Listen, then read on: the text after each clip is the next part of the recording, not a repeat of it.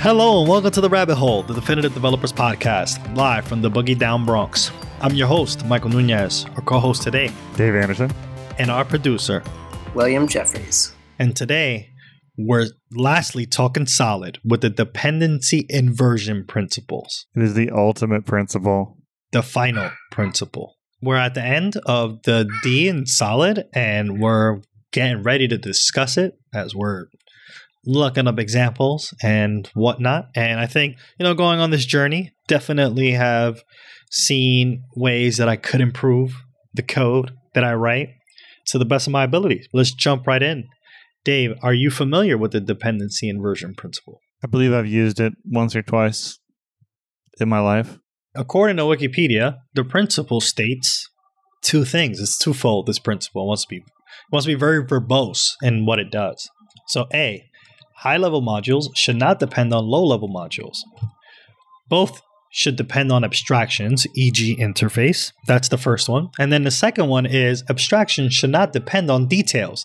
Details, concrete implementations, should depend on abstractions. Does anyone have any thoughts on what that means to them and how do they end up using the dependency inversion principle? It sounds like we're trying to decouple the modules. Yeah, it's just like, hey, interfaces should be abstracted, but then the details should depend on those abstractions, essentially. That's what it sounds like.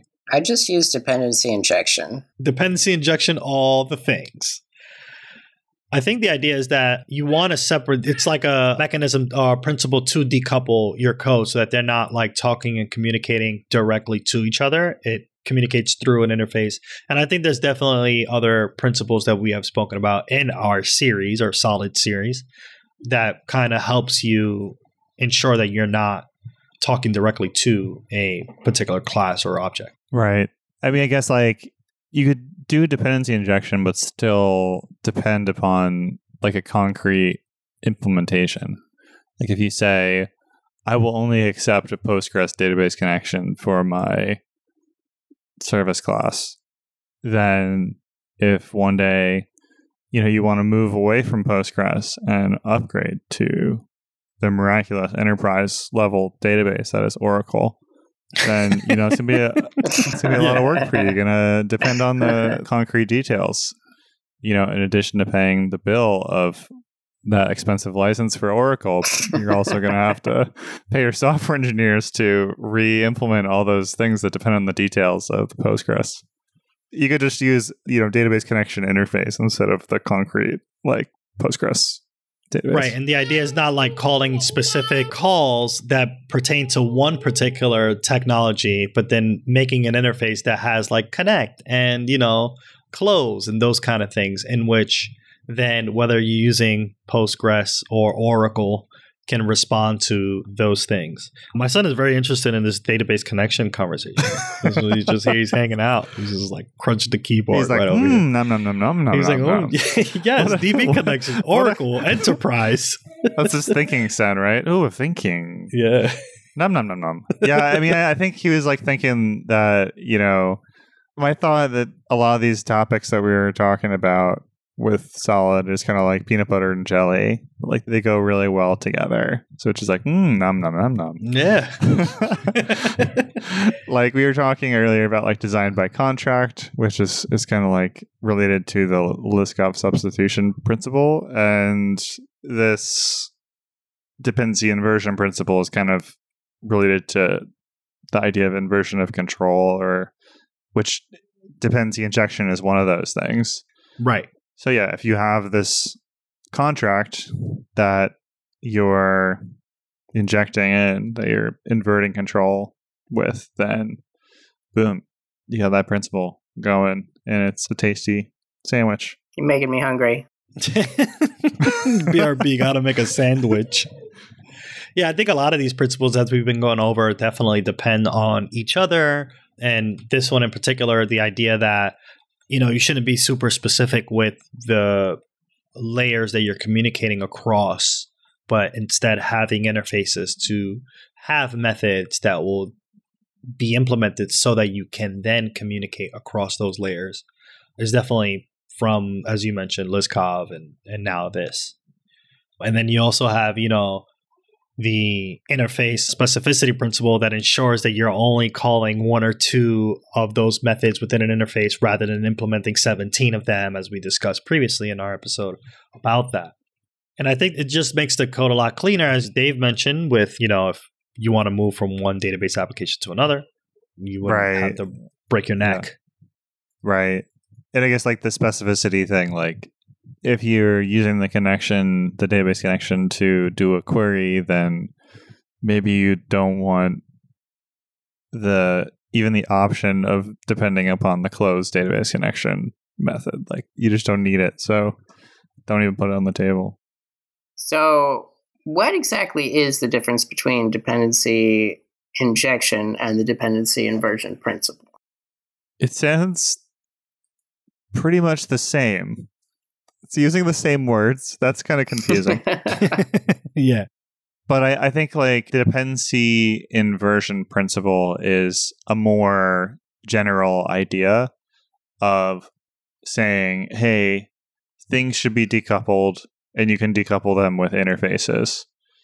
Whereas dependency injection is like a really specific way to do inversion of control, which like we were talking about before, like the peanut butter and jelly inversion of control and design by contract, kind of covering what gets you to a good like place with dependency inversion principle. Like, so dependency injection is one way to do inversion of control. And just a quick Google here, like there are a couple of different ways that you can do inversion of control besides dependency injection, which is a pretty common one. That's the one that I often reach for. What are the others? I'm seeing on the old Google here that there are other patterns called plugin or service locator that can also achieve similar ends.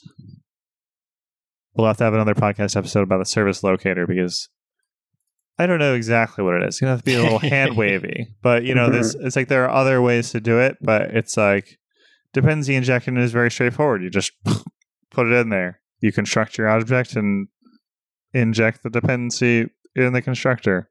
How could it be easier? And then, also we get the benefit of, testing and all that. Yeah, I was going to say that makes testing a lot easier when you can inject a mock of the dependency rather than having to deal with the complexity of the actual dependency.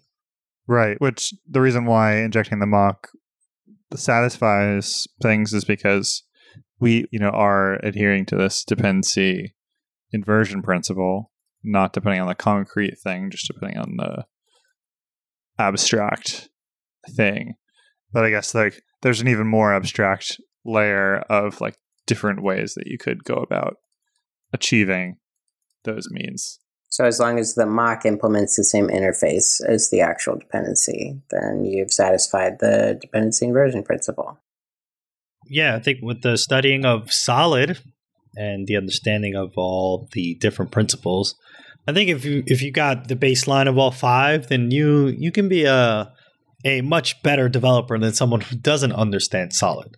But Dave recently found a manifesto website called manifesto.softwarecraftsmanship.org.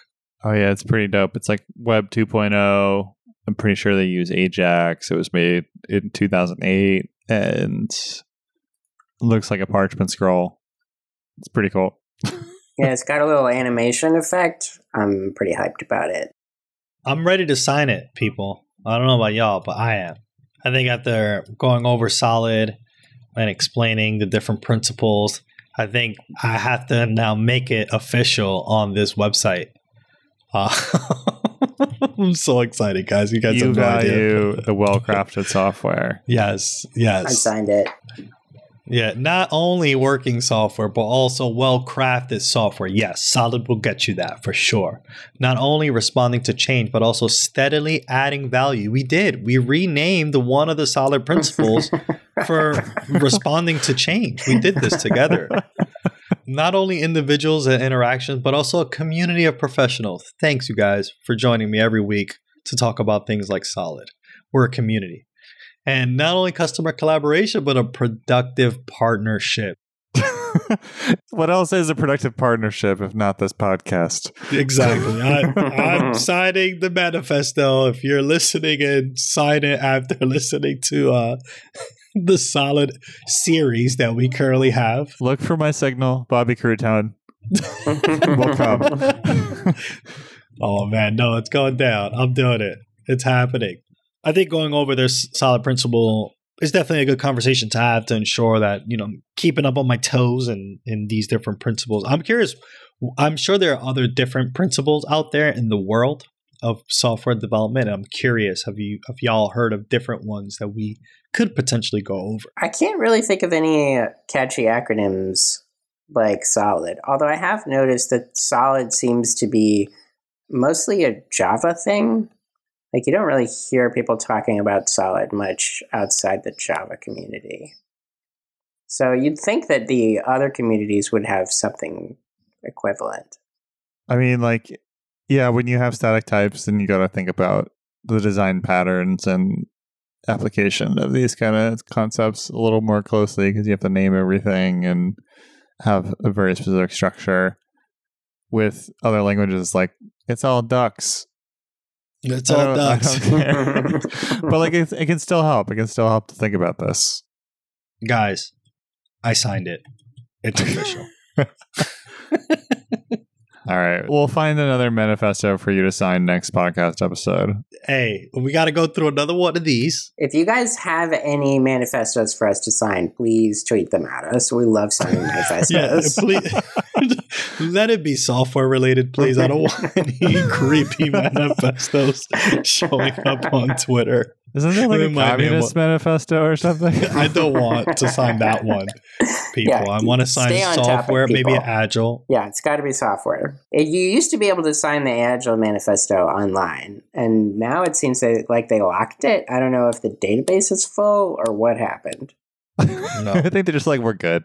Yeah, we got enough signatures, bro. I'm going to come up with the Agile Communist Manifesto. Oh, gosh. And then that'll be open for you to still sign it. Oh, man. From each method according to his ability to each method according to its need.